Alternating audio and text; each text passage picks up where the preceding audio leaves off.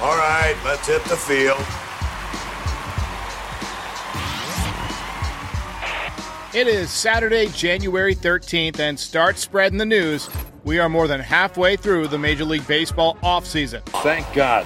Joining me tonight is Ken Rosenthal, MLB insider from The Athletic and Fox National Baseball telecasts. He also hosts the incredibly popular podcast Fair Territory with Ken Rosenthal, and we're going to talk about what's next for the New York Yankees as they look to get back to the top of the heap. This is NYY Recaps. Welcome to Yankee Stadium. New York City. Just when they thought I was out, they pull me back in. All right. Welcome to Ken Rosenthal. Thank you for taking time out of your schedule for my audience. I'm sure they appreciate it. How you doing? Doing well, Derek. How are you? I'm great, especially since you're here. So first off, before we get to the Yankees, you've been covering baseball for a long time. I won't say how long, but this was your first. Say how long. It's been almost 50 years now, or 40 years at least. Almost 40, yeah. 40. Yeah, I overshot with the 50 there. That's my bad. The lighting isn't that bad. Look, this was your first year as a baseball podcaster, so welcome to the club. How was your rookie year? Well, it was my rookie year doing it the way I'm doing it now, which is with a YouTube show and a podcast. But I had done podcasting for The Athletic for a couple of years before I did the show with Fair Territory, Foul Territory, those guys. And that was a different show. That was with a host, and he would kind of ask me to answer listener questions. This show is me entirely on my own. It's a lot more work, but I do enjoy it, Derek. Thanks. Yeah, we enjoy listening to you. I guarantee at some point in 2024, you're going to have the number one baseball podcast in America. And since we have The Martian, it's worth noting that living at a time when we don't know if there's life elsewhere in the cosmos, if you have number one on Earth, then you're going to have number one in the known universe. So let's hear it for that. That's marketing. That's a good point. I don't know if it's getting to be that good, but hopefully we'll do well with it, and hopefully people will listen and watch. It's basically a lot of me, but it works, I guess, for the people who are interested. All right, so it looks like in the chat people are ready to talk some Yankees baseball, so let's get started here. You've said that the Yankees, in addition to Marcus Stroman, need to pick up another starting pitcher. I think every Yankees fan is in agreement with that. I look at Marcus Stroman is more of a Domingo Germán substitute type of pitcher, maybe backfilling some of what we traded away to get Juan Soto. On Foul Territory, you mentioned Jesus Luzardo. So the audience has taken kind of a liking to him. To me, he looks like a little bit of a Johan Santana in there. Do you think the Yankees match up well in a trade with the Marlins? And if not, what other starting pitchers are realistic at this point, given how much the Yankees have already spent? They could match up with the Marlins. Certainly they have enough prospects. Virtually every team does. It's a question of willingness. And after the Soto trade and after trading a lot of pitching prospects in previous years and other deals, the question becomes, what is their appetite? And the Marlins will want a lot for Luzardo. It's 3 years of control versus the 2 that the White Sox have with Dylan Cease, so it's 1 additional year. He's their ace for the most part. I mean, Yuri Perez is, but he's developing still. Sandy Alcantara is, but he's recovering from Tommy John surgery. So it would not be easy to get Luzardo. It would take a lot. But again, if you're the New York Yankees and you've got Aaron Judge and Garrett Cole in their primes, and maybe only this year with Juan Soto, it seems to me it would behoove them to make that kind of move, even if it might set them back a little bit in terms of prospect inventory. Do you think that the Marlins need what the Yankees have in terms of prospects to make that work? Actually, the Marlins' biggest need is shortstop. The Yankees certainly can satisfy that even without Volpe. They don't have to include Volpe. They can send Peraza in that deal. And they would want, I am sure, pitching back for Luzardo as well, and that's been depleted with the Yankees. But they still have pitchers that they could send back. Some of the candidates for the 5th starter job right now would be, or actually the 6th starter would be with Stroman. They would be guys that possibly you can include in a deal. So if you're asking me if they have what it takes, I believe they do. I don't know what the Marlins exactly would ask for. Maybe they would want more than that. Actually, they would want more than that. But At the same time, it seems that there is the potential for a match there, yes. And just the last little tack onto this, is Blake Snell still negotiating with the Yankees, or is that something that the Yankees have kind of moved on because of his price tag, do you think? They've moved on for now, but it's never over until it's over with free agents. And, man, I remember many years ago, Mark Teixeira, and the Yankees were not in on him, and then bang! It was a Saturday afternoon, in fact, they signed him. December 22nd. Yep, it can change quickly. It can change if Hal Steinbrenner decides one day, you know what, I kind of want this guy. I don't know that will happen. That doesn't seem to be Hal's nature. But if Snell's price gets to a reasonable point from the Yankees' perspective, then yes, they would be back in. I am quite certain. I am just not sure it will get to that point. There are other teams, of course, that need starting pitchers right now. Red Sox, Giants, I can go right down the line. Blue Jays, Cubs. There are a number of teams.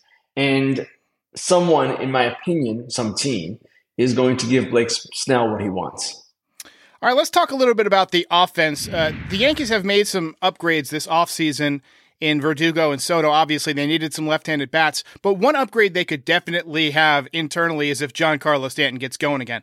People forget that in 2022, this guy was the All-Star Game MVP. He was off to a really good start, but it seems like since that injury post-All-Star break, he's really kind of nosedived in terms of his production. So what are you hearing about Giancarlo? Do you think that, he's unsalvageable, or do you think there's a chance he could bounce back? I don't see him as unsalvageable. And he has made a commitment to getting into better shape. You've seen photos of him this offseason. He looks thinner. Now, I don't know that weight was necessarily a problem for him. It wasn't like he was a fat guy, but it might have been, in his view, he hasn't really talked much about this, a case of being almost too muscle-bound. And perhaps that was causing the injuries in his mind. They need him to be good, obviously. They need him to be not just an offensive player, but a base runner, and at times also a defender. He can get back in the outfield. That opens things up. I don't know that it's going to happen. He's a year older, but he is committed. And I thought at the end of last season, those comments when he said how disappointed he was and how he had let people down, I know fans get on him, and I understand why. It's a performance game. But he was obviously taking all of this to heart. And he recommitted or rededicated himself to getting back into a better physical place, and we'll see where that takes him. One thing I've noticed is that after the season, we didn't see a lot of pictures of Giancarlo traveling the world like we usually do, where he's, riding a camel in Egypt or, partying in South Beach. It seems like he kind of went off the grid, and he's been doing that Rocky IV style thing where he's climbing a mountain and getting ready to fight Drago. I'm all for it, man. I'm all for it. Speaking of a fight, the Yankees have a fight to win the division next year, obviously. The Orioles were so good this year. It reminds me a little bit of my glory days watching baseball growing up when the Orioles and Yankees had that great rivalry in the 90s, 96, 97. Yankees get David Wells, Orioles get Jimmy Key. They're back and forth. I would really love to see that battle come back.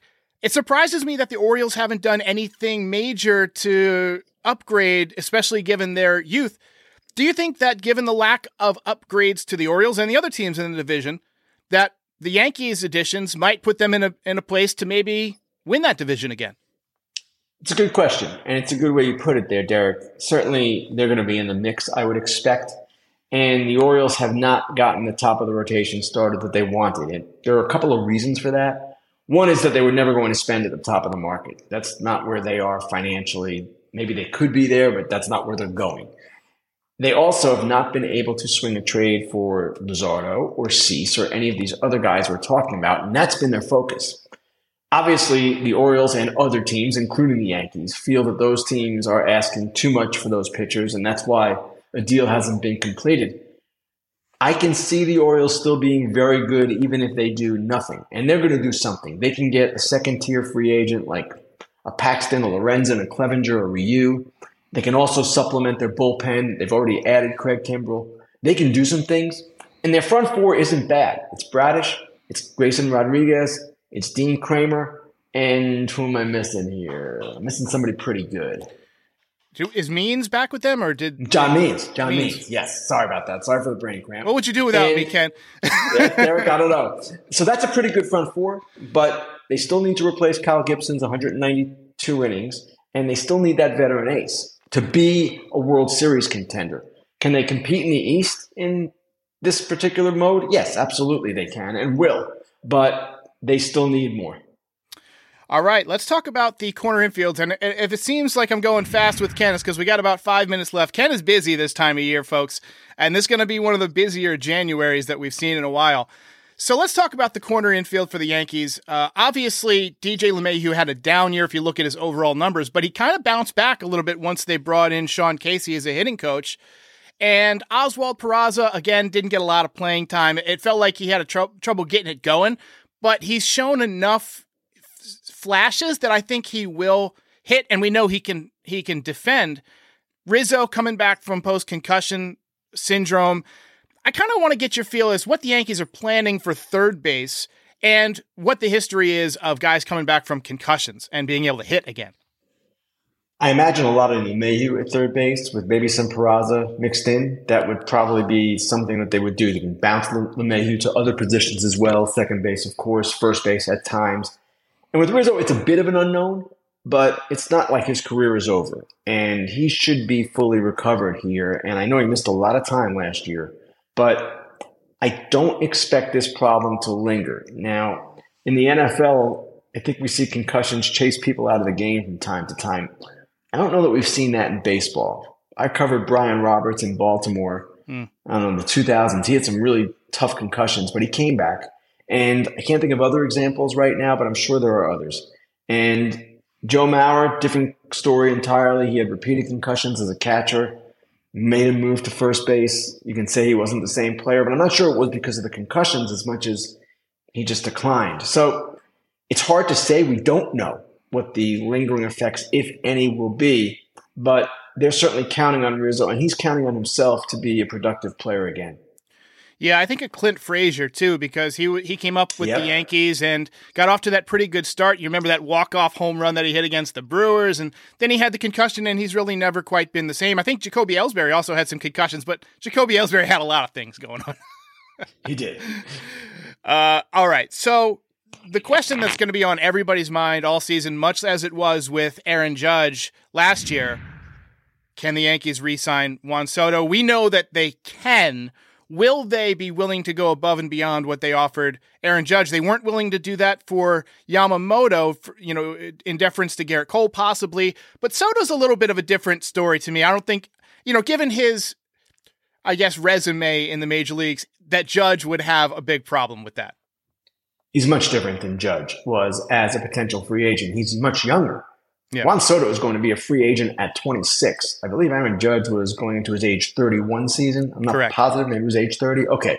So that's a 5-year difference. That's a huge thing. And I don't know that Judge would mind the Yankees going above him. I don't know that Cole would have minded them going above him for Yamamoto. I'm not sure. So players understand that the market shifts, and one of the reasons Aaron Judge wanted to push the market and get 360 was to set a platform for the next guy coming up. Juan Soto is one of those guys. So that aspect of it, I don't expect to be the issue at all. The issue is Juan Soto is not represented by Aaron Judge's agents who understood the value of keeping him there. He's represented by Scott Boras, who I'm sure would love Juan Soto to sign with the Yankees for $500 million plus, but is going to push this and push this and push it to the extreme, trying to get maximum value. That's his job. And it's not necessarily true that maximum value is going to come from the Yankees. It could come from the Red Sox. It could come from any number of teams. So that's the problem with free agency. You always have the potential for other teams to jump in. Juan Soto is going to be a free agent. That's pretty clear. I don't expect an extension. You hardly ever see Scott Boras clients sign extensions. So it will be a matter of whether the Yankees will have the highest bid. And when you've got Cole at 324 and Judge at 360, do you want Juan Soto at 500? They should. Will they do it? I don't know. And it's going to be at least 500 in my opinion. Yeah, it's going to be a big contract. I, for one, am looking forward to watching him play. Ken, thanks for taking the time to run through these pressing Yankees topics with us. Everybody subscribe to Fair Territory on all your audio platforms. It's also available on the Foul Territory YouTube channel. Ken, you're a living legend. Appreciate you joining today. Thank you very much. Thank you, Derek. Appreciate it. All right, bye-bye.